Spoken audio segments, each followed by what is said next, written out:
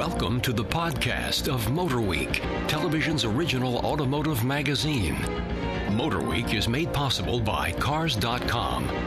Here's your Motor Week podcast host, John Davis. Well, hello, everyone, and welcome to Motor Week's 28th podcast, and this is the special holiday edition coming to you from our Motor Week Studio C. And joining me around our table today is writer Shamit Choksi. Happy holidays, John. And road test producer Brian Robinson. Hello. And associate producer Ben Davis. Jingle all the way. And away we go. On our podcast this round, we're going to have our lightning round, and we'll also take a look at our Motor Week mailbag as we usually do. But first, we're going to begin with the most recent and really the first auto show of the international season for 2010, even though it happened late in 2009. That's the Los Angeles Auto Show. And Shamit Choksi and I are pretty much just back from that. So, Shamit, let me start with you.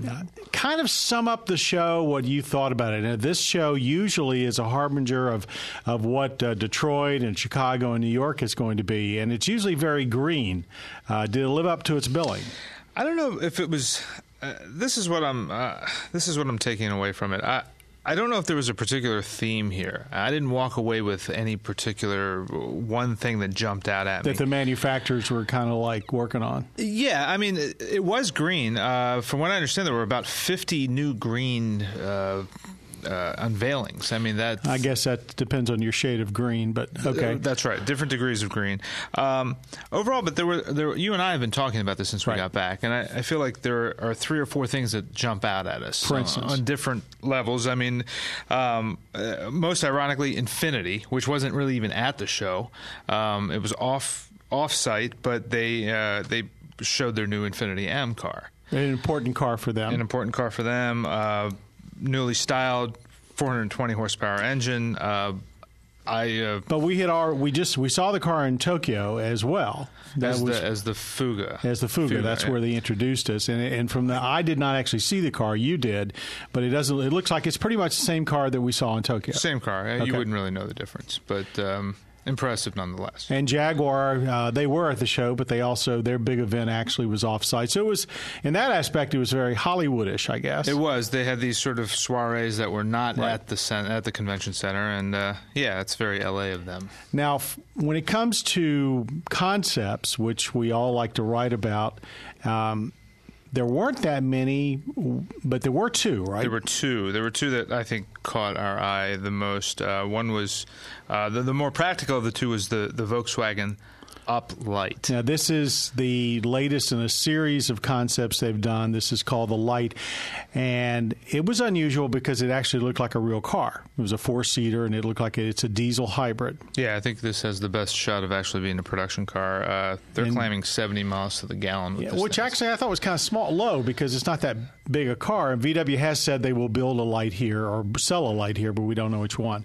But the other was curious. Yeah, the other one was known as the Peanut, the Honda Peanut. I bet you, do you remember what it stands for? Yeah, it stands for, let me think about this for a second.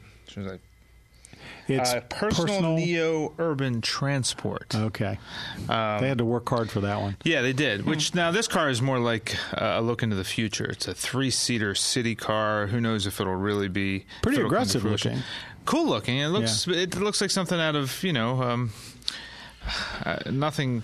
Blade Runner. Yeah, Blade Runner's a good. That's a good example. Yep. The show is supposed to be like the coming out party for the new GM. They made a lot of noise right in the week before the show, showing the new Cadillac CTS Coupe, which would be unveiled to the public at the show, and the new Buick Regal, which is basically a redone Opel, and.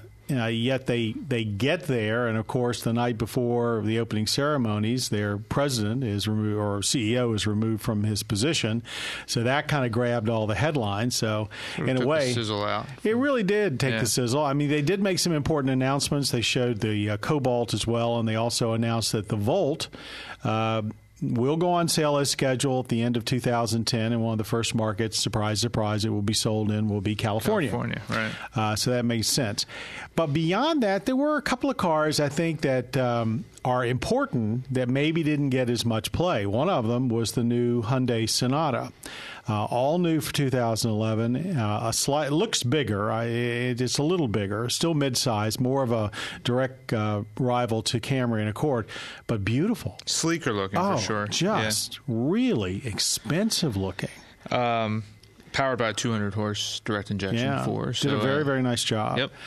We all got, those of us that haven't had a chance to actually get very close to a Fiesta. One of our staff did before, but I hadn't. The European Fiesta was there in all of its glory because Ford's going to be selling the heck out of those in the upcoming year. What else? This has been shown before, but I'm a big fan of the R8 if we're going to talk supercars, and they showed one which was with the top off. But it wasn't very green. No, not green at all. But that beautiful. was the thing. It was beautiful. I thought there was less green at the show than I expected. Well, speaking of green, it was kind of a weird thing too. They do the green car unveiling every year. This was like the 5th one, and their selection this year kind of baffled me a little bit. They picked the A3 TDI.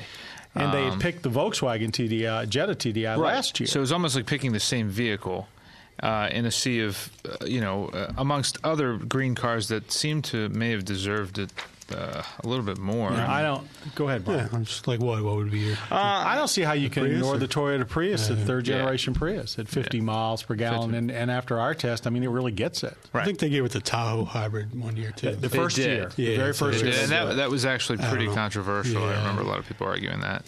We should correct a rumor that's gone around.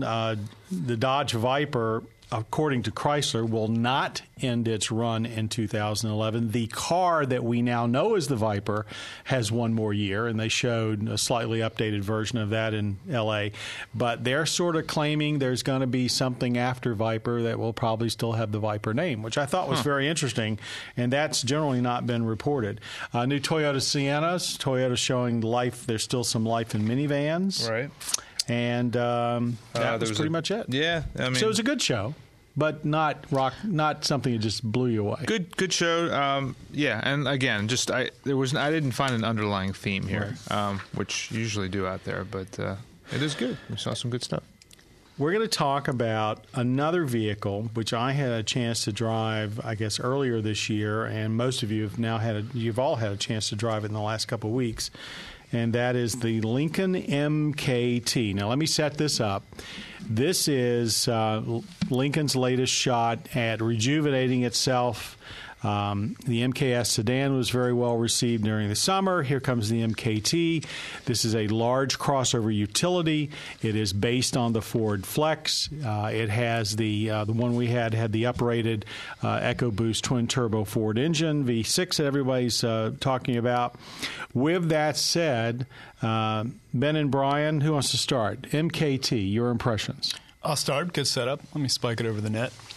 I was pretty amazed by the 50s Art Deco kind of kitchen appliance look to it. In a good Inside way. or In outside? Outside. Okay. Well, actually, that grill goes back to the 1930s. It's the Zephyr, classic Zephyr grill from Lincoln in the 1930s. I think it should have stayed there. Well, I got a lot it was of about compliments. half as big then as it is now. You got compliments? I got tons of compliments. Compliments? Oh, yeah, absolutely.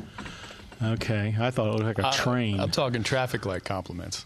Really? Wind your window down. What is that kind of No compliments? kidding. Yeah. So people really thought it was cool looking. Well, it has a certain beauty to it, really, and it doesn't fit the mold of everything else out there on the street. It's truly unique unto itself. That is true. And that's refreshing in this day and age, I thought. Yeah, I can't say I was impressed with the styling as Ben was. But having driven it, at the track and for a road test, it was pretty impressive. I mean, it's fast. That EcoBoost V6, Yeah. it's pretty fast. The thing handles really well. Feels, car-like, just like a big car, basically, more so than an SUV. The one we had in, though, I guess a lot of features, but it was way over $50,000. So. Well, yeah, they're not cheap. Yeah, I'm not sure what it offers that you. It had a lot of stuff standard. I mean, in its defense, and I have to tell you, I ended up liking it more than I liked it the first time I drove it, and more than I was prepared to. But like that huge panoramic sunroof, even though it was fixed, that's standard. and that's pretty unusual for that class. So self-park was a mind blower too. How did it work? I didn't actually try it out. Phenomenal. It's foolproof. It uses infrared instead of radar, and it is by far the easiest to use self-park system that I've ever tried. I mean, I got it on the first try. Oh, it throws itself into spots you wouldn't even try. Yeah. Well, Lincoln's really trying to charge back, and I think it's happening. They are. I guess my humble opinion is that the styling is certainly a matter of taste, and I still don't think their interiors are up to even the best at GM right now. But, I mean, it's definitely a big step back from where they were. They were very far down. But, man, that front end is... I like it. There you go. See, it was very luxurious inside. Yeah, I thought it was. It wasn't super roomy, but I thought it was very luxurious. Now the second row seat though has all that leg room that a Flex has got. So I thought it was pretty good. And the carryover fridge and the carryover freezer or refrigerator. So anyway, I think we all were. Found more positive to like about it probably than we expected, and that's good marks for a brand that, frankly, most people had written off. Kudos for looking so much different than a Flex, too. Yeah, it is certainly not a clone of the Flex. Okay, we're going to turn now to our lightning round. Now, this is a situation where we have 2 minutes to talk about or debate, as the case may be, a topic. And at the end of that 2 minutes, our producer, Michelle Parker, will do this. And that means that we should be quiet in the next millennium after she's done that. Okay, everybody ready? Here we go. The most important event in 2009 for the automotive industry clearly was the Chrysler and General Motors bankruptcies. Now, this time last year, the outlook for the auto industry was pretty bleak. What do you think the outlook is now as we head into 2010 with these companies now out of bankruptcy and supposedly getting back to health? Who would like to start? I think it's still a cautious outlook. It's only been a year.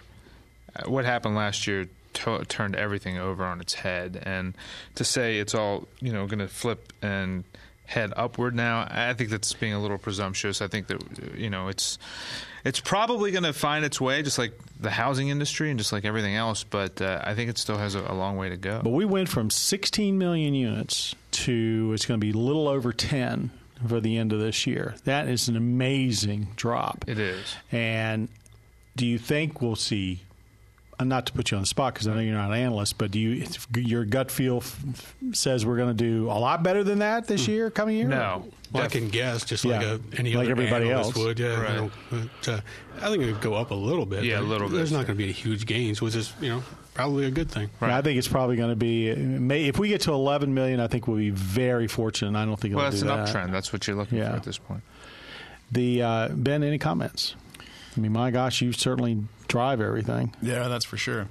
I think it's a good drive in the right direction. I believe there's probably going to be a little more slimming down of the model lineups for maybe both Chrysler and GM before it's all over.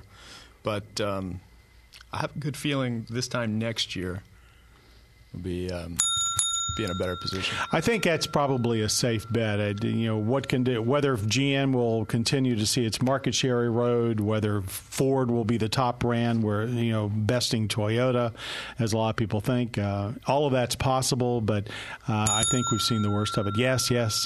I hear you. I'm not deaf. All right, moving on.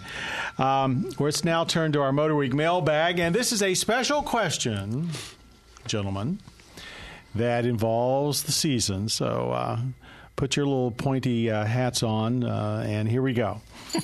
This is from Mr. S. Claus of North Pole, I guess Alaska. He didn't write down a state. And he asked, I currently own a vehicle that's powered by, should this be, it says 8 reindeer. What new car or truck, I think this is a fix, would you recommend that would get me around the world in one night, handle well in wintry conditions, and have enough cargo room for a large number of gifts and maybe even a few elves? All right. I guess a Ford Transit Connect would not quite work, right? Maybe a 747. A 747. I don't think 8 reindeer is the way to go. I would go with a 6 reindeer supercharged. Twin turbo or supercharged. Audi S4 with Blizzaks on it. And that's a good idea. I'm not helping that guy. I'm still PO'd. He didn't bring me this $6 million man dial back when I was 7 years old. I'm not helping that guy out at all. Well, to all of our listeners and to everyone that watches us on Motor Week, may you all have a merry holiday season, and I hope the big guy brings you everything that you could possibly want, and good health too. And that wraps up this Motor Week podcast. I want to give a special thanks and holiday greetings to Jim Bigwood, who's our audio engineer, our podcast producer, Bob Mixter, and of course to our intrepid producer, Michelle Parker. Thank you all, and for all of us at Motor Week, we'll see you here for our next Motor Week podcast, and watch us on Motor Week on local public television stations everywhere. You have been listening to the podcast of Motor Week, television's original automotive magazine. Motor Week is made possible by Cars.com. For additional information on podcasts, videos, and showtimes, visit our website at motorweek.org. And watch Motor Week, television's longest-running automotive magazine series each week on your local PBS station.